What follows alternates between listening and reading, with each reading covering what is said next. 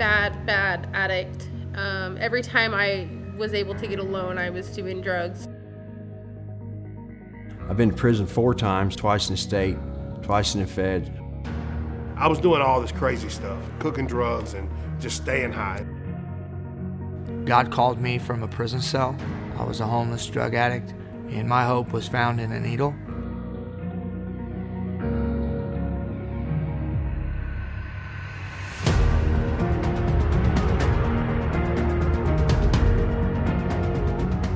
I was 8 months pregnant, homeless, living out of my van. You know, it wasn't Freeway that saved me, it wasn't John Stroop that saved me, but God uses Freeway in such a mighty way as a tool to reach these people. There's not a community or a county in America that doesn't have a drug problem. And the church has the answer, and it's the gospel of Jesus Christ.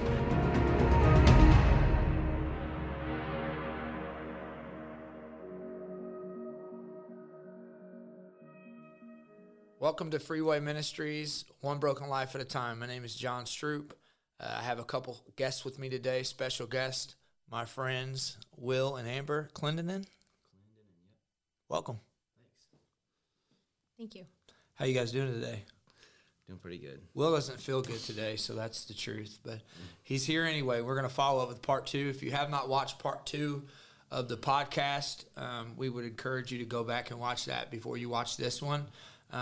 If you do like our podcast, feel free to support us at freeway-ministries.com. You can jump on there and support us as we reach one broken life at a time.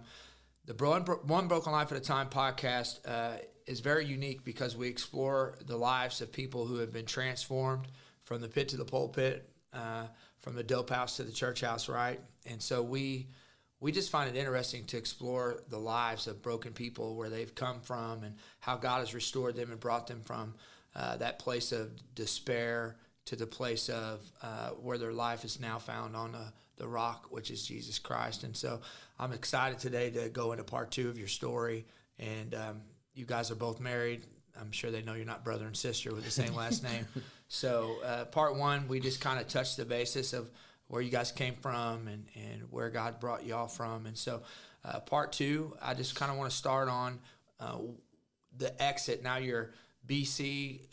This is kind of your before Christ's life. We've shared that. We've gone through the dark times and stuff like that. And so now we're going to take that step into you're being released, you're coming out of prison, you're coming out of jail, and you're joining up with Freeway Ministries and partnering with us. And so, Will, the last episode, we ended on you in the jail, pacing in front of the door, wondering if they're going to let you out because they had a warrant on you. They couldn't let you go and release to our program, which is the Freeway Ministries Discipleship Program. And so so let's talk about that. So you get out, right? Mm-hmm. What kind of touch bases on that? What happened there? So I got out, and then you picked me up, and then we went to the Freeway Ministries Discipleship House in Marshfield, and that's where I got settled in and got to meet the guys at the house there, and we got a discipler and kind of started learning how to navigate through the Bible, which I didn't know anything about. So. Yeah. So your first, let's talk just for a minute about that exit out of jail or prison, because one of the things I don't think people understand is that transition period, what it's really like for somebody, first of all, not even to come to a Christian environment. You know, when I mean Christian environment, the discipleship house is more than just I'm a Christian and this is where I live. The discipleship house is an atmosphere of change, is what I believe it is. It's got everything there. It's got your mentors, structure. You get addressed for behavior. I mean, you learn how to study your Bible. You get plugged into it is the heartbeat of Jesus, right? Missions, discipleship, and evangelism. And so you enter from jail, and just not where I'm getting at is, when we say Christian environment, we're not just saying, okay, Christians live here. We're saying this is an environment where Christ is the center, and you're going to live this way, or you're going to go somewhere else and live, right? Right. And so I think it's important for us, because all of us have been to prison. All of us have had to make the transition from prison to society. But to the person listening or watching on YouTube or listening on Spotify or the Apple Podcast, I don't think some don't understand that transition just into the normal, like, secular society, not even a Christian environment or discipleship house, what it takes and what it's like to get out of jail and then enter the world and have to start over again and all the stuff you go through. So kind of let's talk about that. We'll talk about your transition. We'll talk about your transition, Amber. But what's that like, Will? What was it like leaving the jail and then entering into this men's home? Okay, yeah. So I think what you're talking about is like entering in and not having any clothes, not having a driver's license, not having an ID, social security card, or a job, or any kind of work history. A way to prove who you are? Yeah. Well, your situation and her situation aren't the same. Right. So it's different. We have two different situations, but it's the same. You're still entering from one environment, institution, to this world. And so what was yours like? Well, and that's what I was saying is, like, I didn't have all these things. I didn't have an ID. I didn't have clothes. I didn't have a job or any kind of work history. I've been homeless for about 10 to 15 years, somewhere in between there. So really it was a complete transition, not just from being in and out of jail, but from being on the streets, where it didn't really matter if I had an ID or not, because I wouldn't tell you my real name anyway. And so trying to establish those things and getting a driver's license and rebuilding my credit and savings and getting a bank account. It was so we had to start all the way from the bottom. So what was your first night like in the men's home? My first night, it was real unexpected. I didn't really know, how long I was going to be there, if I was going to make it, if I was going to end up in California. There's a lot of question marks. Okay. So you enter in, and what was it like? You walk in the door. I mean, what we have a GoPro on your forehead. Yeah. You walk in the house. What was it like? Well, I can think about the first drive down the driveway to the Marshfield house and just seeing, like, I had no expectations of, like, what the house was going to look like or anything. Like, I've been in a halfway house. I've been in a recovery program before. But when I pulled down that driveway, I just remember seeing this big, beautiful white house with a big pond in the back, and I was like, wow. That's the first thing I remember. So yeah. And so you're in the men's home. You have rules to follow, a structure to live by, people holding you accountable. How was that for you? It was rough at first. We had a pretty hardcore chore coordinator that was on me about my chores. Who was your chore coordinator? Craig Tiemann. Okay. Okay. Craig Tiemann, he was on me. And, yeah. I had some issues. It was not perfect. What's the chore coordinator do in the men's home? Make sure that everybody's on task and doing their chores exactly how they're supposed to. So. What if the chore checker or chore leader doesn't? What if you don't do your job and the chore leader misses your job? What happens? He asks you to come back and do it again. Yeah. So, and then there's problems, right? Yeah. There's issues between you and him, and now he's really on you. Yeah. Like hardcore. Yeah, I got the target on my back now. What was your chore? Well, the one specific one that we got into it over was the stairs. Okay. At one time, I remember I didn't get. I think somebody walked up and got dirty after I was done, but. Oh. Okay. Yeah, that was my. You're argument. minimizing. That was my argument. Yeah, justification. Yep. Justifying criminal mentality. That was my argument. Yeah, you did it, but somebody messed it up for he. Yeah. So you had to work on that attitude. Absolutely. You had to take that criminal mentality and get crushed. Mm-hmm. And learn to love Craig Tiemann. Amen. Amen. What about you, Amber? Let's talk about your transition. Did you come from a state or federal prison? I came from a state prison, and I came home. I had a safe place to come home to.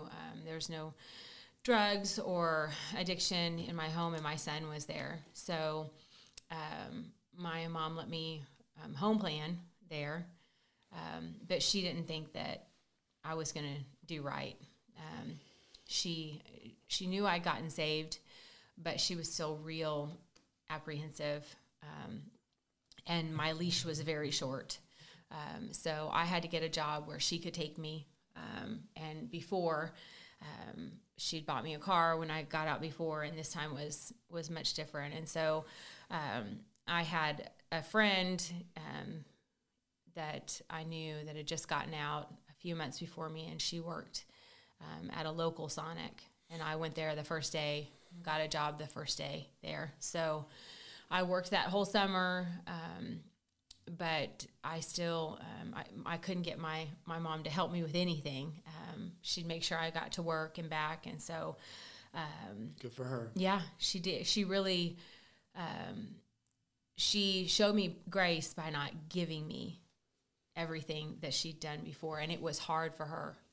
I know my mom's gift is giving. She loves to give and loves to be a help. And it was hard for her to step back and not do that. And so I think probably the toughest thing for me was I didn't know how my son was really going to respond to me. I'd been sober for 10 years and relapsed. And so he never knew me on drugs. He never knew that lifestyle. He never was subjected to that. And when I relapsed, I opened a whole world for him. And he'd never been around that. And so I didn't really know how he was going to respond. And I think that was probably the hardest transition because my mom had been raising him, was still giving her the respect because she's been the one that's been there, and then trying to transition into being his mom. That was a really, really difficult transition for us. So how old was your son? He's 18 now. How old was he then? He was almost 13 or had just turned 13. When you got out this last time? Mm-hmm. Okay, so 5 years? Mm-hmm. 5 years ago. Well, I'd say a little over 5 years, yeah. So you've been out a little over 5 years. Mm-hmm. So if you guys are listening and you didn't listen to, you're listening right now and you didn't listen to part 1, then you're not listening to what I told you because I asked you to go back and listen to the first one earlier. So, but you know, our people don't listen very well. And so Amber and Will both come from a past of addiction and crime. And so Amber had a home, family that was supportive and loving and Christian, and so she had every opportunity to do right, and she did wrong. And Will, just the opposite. I mean, he had a loving family, but addiction and just, I don't know if you want to call it immaturity, not knowing how to raise children, whatever the case may be, but your environment was opposite of Amber's. Mm-hmm. And so that should go to show people that it doesn't mean that you did wrong because your kids are using drugs or committing crime. You have a higher likelihood of having someone that is a child commit crime and do drugs if your home is messed up. But just because it isn't messed up, or just because your children go that way doesn't mean that you did something wrong. That's what I'm trying to communicate here. A little tired, but I hope I did well communicating that. So let's talk about the first place you served in church. So you guys are married, obviously. Will, you don't come from a church background. Amber, you do come from a church background. Amber, you got saved in prison, you know, and Will, you got saved in jail. Yeah. Right. And so you get out of jail, you're humbling yourself by working at Sonic, because I know you and I didn't know that about you. And so that's pretty cool. And then Will, you get out of jail. What was your idea of church, Will? When you come out of jail and you're like, okay, I'm in the men's home, the men's house, you have to go to church. If you don't go to church, what happens? Well, it wasn't an option not to go to church, I don't believe. So you get kicked out. Yeah. You lose your program, right? That's not an option. So okay. So you get out, you're in this home, you're saying, okay, this is the way we're going to live. We're going to get up early, read our Bibles. We're going to have mentors mentor us. We're going to be at class almost every evening except for Tuesday. You have class of some kind. And so here you are. And so now you have this expectation you're going to go to church. And for me, church was weird. People were weird. I was nervous around church folks.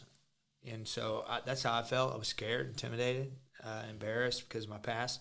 So what was it like for you? You're going to church. What was that experience like?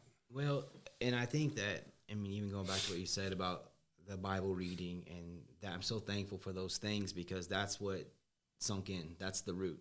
That's what caused the roots, is those mandatory Bible times that started 30 minutes, and now they're up to an hour and 20 minutes 4 years later. So thankful for those. Amen.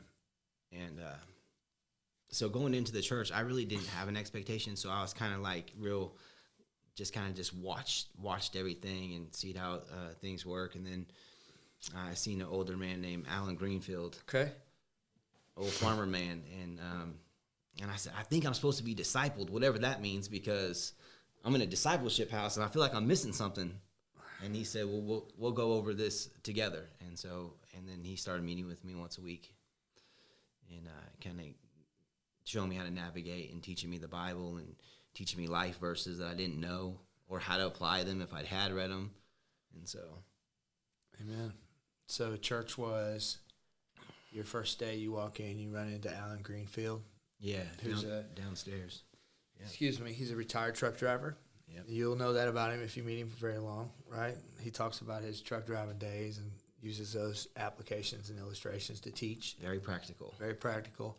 Loves the men in the homes. He's very, very father figure-ish, if that's a word, right? Grandpa, father to you guys. And so, which is cool. And so our guys and gals, they need parent figures, right? We need mothers and fathers because lots of times, either like me, my mom and dad are dead. Never had a dad. I had a fatherless home. And, you know, your mom passed away and your dad's far away, and kind of that home was unstable. And so you needed a father figure, and Alan was able to be that for you, right? Yep. Amen. Exactly. So what was the first place, and then we'll switch to you, Amber, but, what was the first place you actually served? The first place I actually served was a parking coordinator for the church, and that's lining up the cars. You're the first person they see, so we're greeting people. We're lining out the cars so they're not having accidents out there. That was the first place that I served. So you're parking church folks' cars for them with vests on in the middle of the winter. Yeah, yeah, it was fun. Awesome. Yeah, for the Lord. Yeah, cool. And that's something when that I learned that it wasn't just about that. It was working with the other guys in the house, working with them and getting to know them and hanging out with them. And so when I became the house leader, they kind of did without the parking lot thing, but then I brought it back because I remember the days that I had out there, and it brought us closer together. So we brought it back. Amen. Yeah. Cool. What about you, Amber? What was it like for you? You get out of prison, and I remember seeing you at Freeway, like it was yesterday. You were hiding under the bill of your hat. Yeah. And so you come, and here you are entering into the ministry. But what coming to the outreaches, and then somebody got you plugged in. I think we might have touched on that briefly, but let's kind of go back to that. What was it like entering back into church in the church environment after being in prison and being gone? Church wasn't so intimidating for me because I had been raised in church. I understood the norms, Sunday school, regular service, you worship for 3 songs, you listen, so I understood how church norms were. So church wasn't super intimidating for me. But coming to Freeway was intimidating for me because I had never been to a Freeway service, and I didn't really know who to expect to see. And I knew that a lot of people that came to Freeway services were people that I'd known in the past, and my parole officer wanted me to do something recovery related. So I wanted to do something that was faith-based or Christ-centered. And so I started coming, and I would sneak in and out. And I had to go to the bathroom one night, and the bathrooms were all the way on the other side of where I would sit. And so I had to weave my way through the crowd. And I'm looking for a line to get around everybody, to just kind of avoid everybody. And Hannah, my best friend, Hannah Gonzalez, she walked up to me and, "Hi, I'm Hannah." And I thought, what is wrong with this chick? She was so happy. She had so much joy, and I didn't realize at the time, but she'd been watching me. And knowing her, how I know her now, God just shines a light on women that she needs to minister to. And so she started talking to me, and I started avoiding her. And she's still trying to talk to me, and I'd still try to avoid her. But then you made the announcement from the pulpit about van ministry, and God had really been working on my heart about serving. You need to get more involved. You need to serve. You need to serve. You need to serve. And I finally said, okay, the next opportunity, I'll do it. And that led me to picking up the women from Carol Jones. And Hannah, she taught a class at Crossway, and those women went there on Sunday. And then they needed somebody to pick them up for church on Sunday because they had to drive in a separate vehicle. And so I would pick them up, and that's how I started to build a relationship with Hannah. And so the first place that I served was the van ministry, and still do. Still serve on the van ministry. What's Carol Jones? You picked them up. The women in the treatment centers. Cool. Yeah. And so we're really trying to get that back. COVID kind of put a snowball on those picking them up, and which is sad, but it is exciting to go pick those treatment centers up. So had you ever been in Carol Jones treatment before? I had. I had been there 3 times, and each time I was respectfully asked to leave each time. So we call that invited to leave. Yes. So it sounds really nice. Yeah. So here I am picking up these women, and if you fast forward years later, Hannah and I did a Bible study there, and I, as I'm picking them up, and I can see the look on their faces. A lot of them have lost their children. A lot of them are there. This is the most broken that they've ever been, and I thought, God is using this van to do this, and I never thought that He would ever use me to even pick them up, let alone get to talk to them and pray with them. And there's still women that were on that van that I still see today that come to service, and that Hannah and I have a relationship with. And so it really, the treatment ministry is probably one of the biggest impacts of my life, because God used it to show me what He wanted to do with my life. And we did not share the theme verse for our podcast, but it's Psalms 51:17. A broken and contrite heart. The sacrifices of God are a broken and contrite heart. And it talks about a broken heart. And it says that God won't despise that, and my Bible's full of broken people that God uses. And I think sometimes we get caught up on tradition or, what people look like in the church, or, we say, well, we could never because we're just too, we're not able anymore because of what we've done. It's too late for us, or God couldn't use people like us. And I don't know where we get that idea from, but it's not from the Bible. And so it's exciting to see people be used and then realize that they can be more than just a church member. You can actually go to work for God and serve Him, and that's exciting. But I remember you hiding under the hat and then getting the keys and starting to, I'm like, who's this little short-legged girl keeps running around here everywhere? Who is that in the hat? And anyways, it's pretty neat to see you serving with us now on staff and how God is using you in that way. So what are your dreams today? You're the new man, you're the new woman, you're in Christ, you're out, you're plugged in. You both have a church family. You both have Sunday school classes or Bible fellowship classes, intimate, small group meetings where you meet with other believers. You both have areas to serve today. Before we talk about your dreams, where do you serve at today? You guys want to share that, Will and Amber? Mm-hmm. I was just thinking about that when she was telling the story about transportation and van ministry, because that is where we serve together. And I was thinking about being the first person people see. So it's really a big responsibility, and to be ready and to share the Lord before we even get here. We've had revivals on the way to Freeway Ministries in the vans, and I think it's so that's where we serve together. We're the leaders of the transportation. Well, you serve other places besides transportation. Oh, yeah. That's what they do. They tell us, they correct us. Yeah. Yeah, she corrects all your story. It wasn't Thank Tuesday. It was Monday. Yeah. It wasn't at night. It was a day. Yeah. It was 2 o'clock, not 5 o'clock, right? But I did pause just to. Yeah, we're good. I'm not mad at you. Go ahead. That's why I look to you. Help me. No, but you do serve. Where else do you serve at? Where else do I serve? Oh, I get opportunities to preach every once in a while. Yep. Amen. And that's exciting with Freeway Marshfield and Restoration Connection in Branson. And we just started serving as the welcome team at Crossway. Wow. Okay. You're the welcome wagon. Yeah. We are. That's awesome. Yeah. Praise the Lord. Yeah. So they used to see you first at Cross Bridge Baptist Church in Marshfield, Right. and now they see you first at Crossway. So God's putting you in the spotlight in front of everybody. Yeah. And you're preaching the word. Yep. What'd you preach about last time?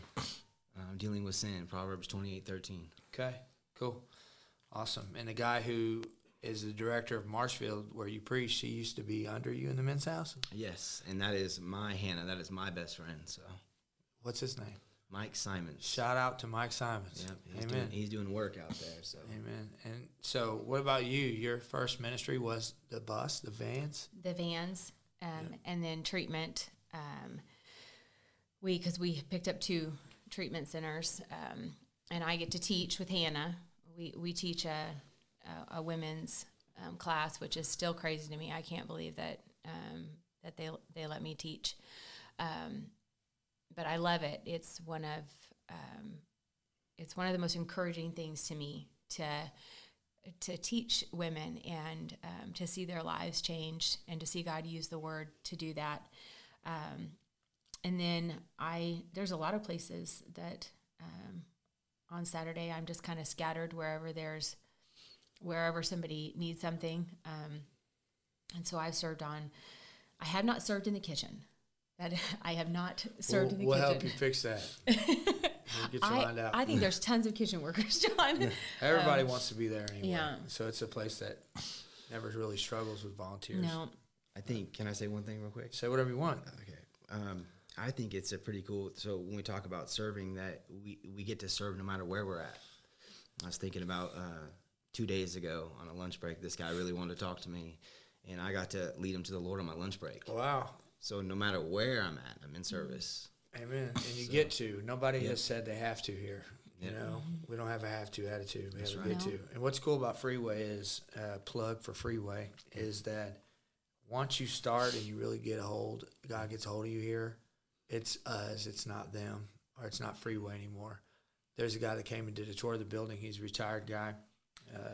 He owns some nursing homes, and he's just become a pretty good friend of mine. And he's a senior guy.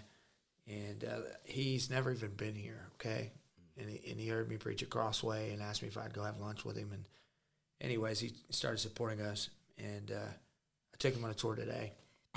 And about 2 weeks ago when I was talking to him, he said, I was telling them about us. Talking about Freeway, you know. It was already us. Oh, yeah. That's Yeah, Wow. it wasn't Freeway anymore. It wasn't you guys. It was us, you know. And that's what happens, is it becomes a part of you.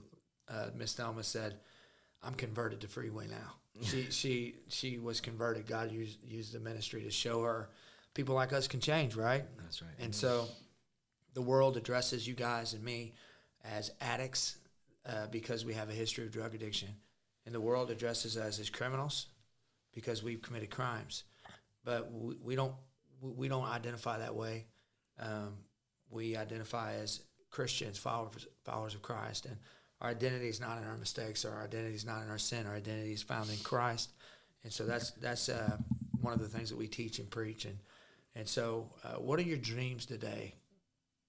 What do you guys have? What is your dream? What is it God put on your heart? If you could have like the thing that is God is, I want to say your dreams comes true because that's kind of cheesy. No, I understand. But what would that be? Well, to be honest with you, it would be doing exactly what I'm doing. I'm working, providing for my family, and then my first ministry, and then getting to evangelize and do ministry outside of work. So it's and inside my job. So I really couldn't say I could ask for any more That's what my heart desires, is to take care of my family and for evangelism. I wish we could show your buckshot to our people right now, but coming from Walmart Will, the homeless maniac in the Tombs, walking up down the street in Branson looking like you need to be in a straitjacket, to working at a new dealership in Springfield, car dealership, and having them pursue you for a job to work in the sales department or the parts department, which is incredible. You know, it's powerful, man. And if you're listening or watching right now and maybe you're struggling, or maybe your son or your daughter, I would just encourage you guys not to give up, you know. That's right. Because if God could do it for me and you guys, he can do it for anybody, correct? And so what about you, Amber? What would be your answer to that question? What's your dream today? What would, like, where you're headed, where you want to be in life? I would agree with Will. I was thinking about this the other day as I was picking up our daughter and I was taking her to her doctor's appointments. I thought how grateful I was that we have insurance, that all our needs are met, that God is faithful, that he is sovereign, and that he has given us everything that we need. But for me, I think probably my biggest dream is that my kids would serve the Lord. I'm praying that their hearts would be healed from what we've done, and that God would do a work in their lives. So that is my biggest ministry right now, is my home, my kids. And so I want to serve wherever the Lord places my husband, and wherever we're at, I want to serve like we're doing. But for me, my biggest prayers right now is for our children. Amen. It's funny you mention that, because I have my notes and sit in front of me at the table on my Bible, and you know, I wanted to talk about your kids. I mean, we don't have a lot of time right now, and I have so much more to talk about. But you guys are a blended family, right? And so, Will, you got custody of your daughter. What was she, 7? She was 6. 6. Yeah. Okay. And so, can you just give a Reader's Digest version of that experience of you getting Madison back, and then you have David, Yes.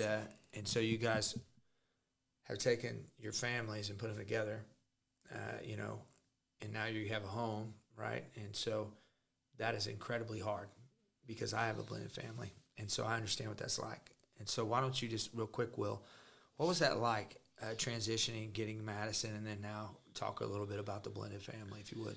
Okay, so I started getting visits of Madison when I was in the discipleship house, and I forget exactly around what time, but in going and picking her up on the weekends and then staying at Allen, my discipler's house, and staying over there and having Madison for the weekend and taking her to church with me was rough, because Madison didn't know me as her dad. She didn't understand why she was going with me. And so just trying to get to know her and have her get to know me. And through that process, I realized that there was a problem going on where she was living. That was a house where drugs were being used and sold, and I knew I had to do something. And so I started meeting with a lawyer, and it just so happens right at the time I was getting ready to graduate, it all came together. I got custody of Madison, and she ended up lived with me. And about a year later, me and Amber started talking, and then 9 months later, we got married, and then now we all live together. And it is difficult, because Madison has no contact with her biological mom, and so it's just trying to learn how to navigate everybody's emotions, feelings, or how it's difficult. It is difficult, and I'll say this, and there will be people that don't agree with me, but it doesn't matter, because I know I'm right on this thing. Just being honest. Your biological children have a special bond with you no one else can understand. Yeah. And no matter how much you love your kids that are not your biological children, there still is not the same bond there. It's just not. And so it's hard. It's difficult. And I don't care how, when you adopt a baby from birth, like I have a daughter, and if you know me for 5 minutes, you know about her. and she is one of the most important people in my world. And I have a natural parent bond with her, and it's because I've had her from the very beginning, and we pray for her, and we're a blended family, but we have adopted her from birth. That's different. But having this situation, it's difficult because no matter who you are, and I know everybody's so perfect and they pretend like everything's perfect, but we both know that's crap. And so it's your kid, my kid thing, and it happens a lot. And it happens every once in a while, even if you're doing really good in it, and you got to deal with that stuff, right? And so what's it like from your point of view, Amber, as you will you live in a generational home? You have your mother-in-law there. You have Amber, and David's not there, or is he there now? He is there. You got David, who's, pretty much a man. I mean, he's man age, but and then you have Madison. So let's all be a happy family together. So what's that like, Amber? Can you share just the struggles of being stepmom, having this other mom that's not really in the picture out, here, and then you're trying to correct and be the mom she needs and dealing with all that stuff? Well, I agree with you. It is. There's a difference. The bond is different. But God is good, and He is faithful. And she came in the picture wanting a mom. She wanted me to be her mom. She craved that, needed that, desired that. But her idea of what a mom was different from what a mom really is. And she thought we would braid each other's hair and paint each other's toenails. And when the discipline came in, she started to buck. And so our relationship got very difficult. And I prayed and struggled and was angry. And God just told me one day, you need to change. Your heart needs to change. Because I kept praying for God to change her.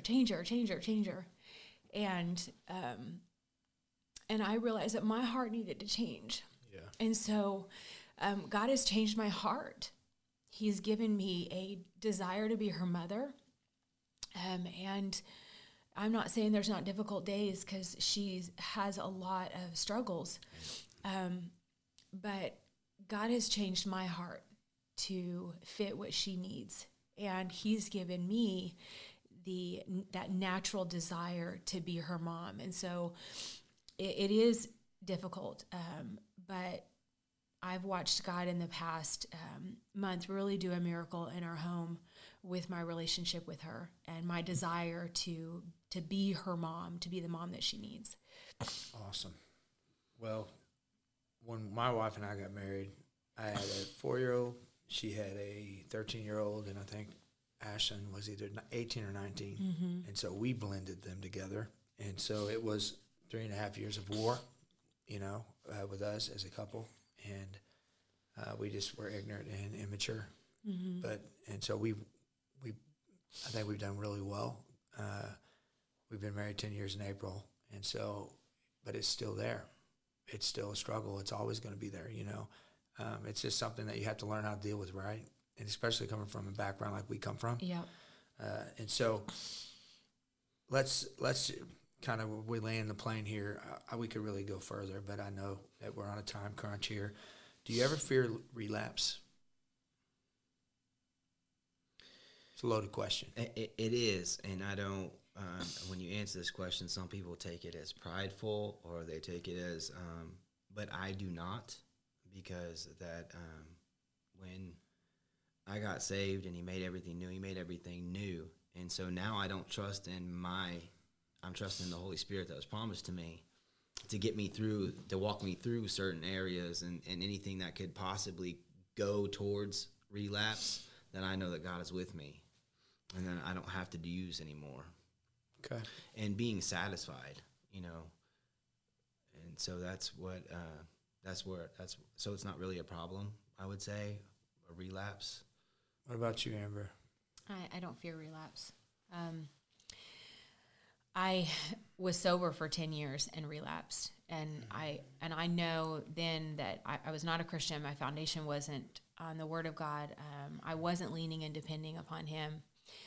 And I wasn't different. I was just I was an addict walking around with my addiction chasing me. And so I today am not an addict. God has changed me. He's made me new. I'm not the same person that I was in that cell. He changed me immediately and made my desires different. So the desires of my heart are after his desires. And so I'm not that same person. So I don't fear relapse. And I am content. I'm very thankful and grateful. And I think that when we lose sight of what God has given us, is when we start looking to other things. What's your favorite? You like sports? No, sir. Do you like sports? So this is going to be Is shopping No. considered a sport? no. That's probably the weird Unless part. it's full contact. It's because I like to shop with her. It's probably weird. You're but- weird anyway. Yeah, So. that's right. But just say you have a favorite athlete, right? What makes an athlete great is not how they stick their tongue out when they lay up, or how they put a Band-Aid under that certain eye, or their haircut, or the number of their jersey. What makes a great athlete is what you don't see on the field, and that's the discipline. That was really weird. I didn't flinch, did I? That was discipline. I tried not Something to. just fell off the wall if you're listening online. I was gonna Not get hit in the video. head. It's video caught that.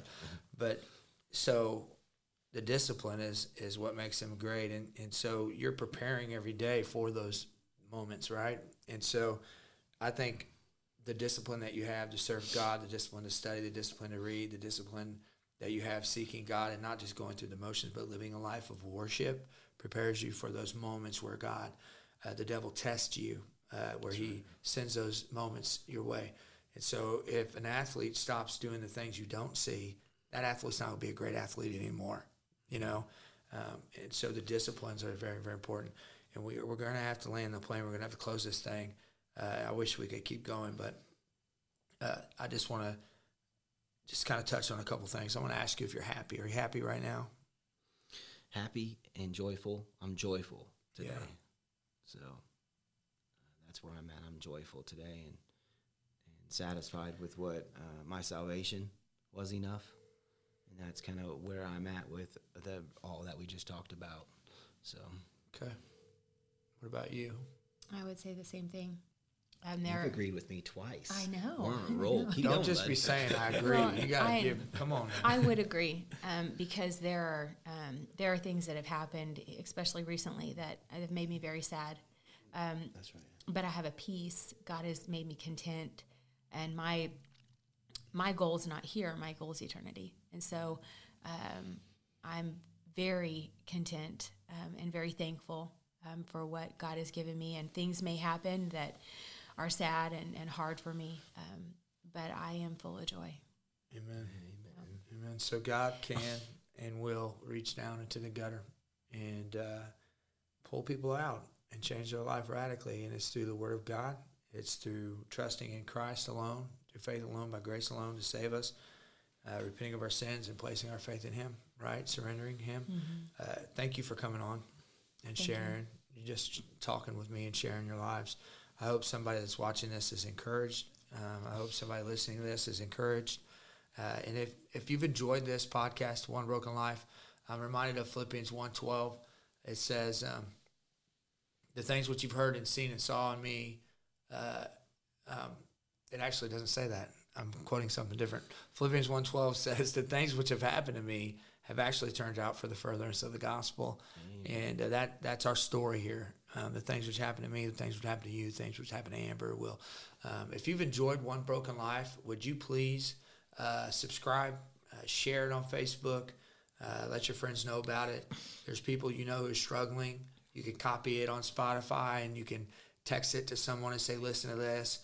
This is a ministry. We take our time, set this up. We do this so we can reach people. That's the goal, is to give people hope, encourage them, edify people on what it's like coming out of our background, kind of give them an idea as we explore broken lives. You can like us. You can comment on our page. Let us know what you think.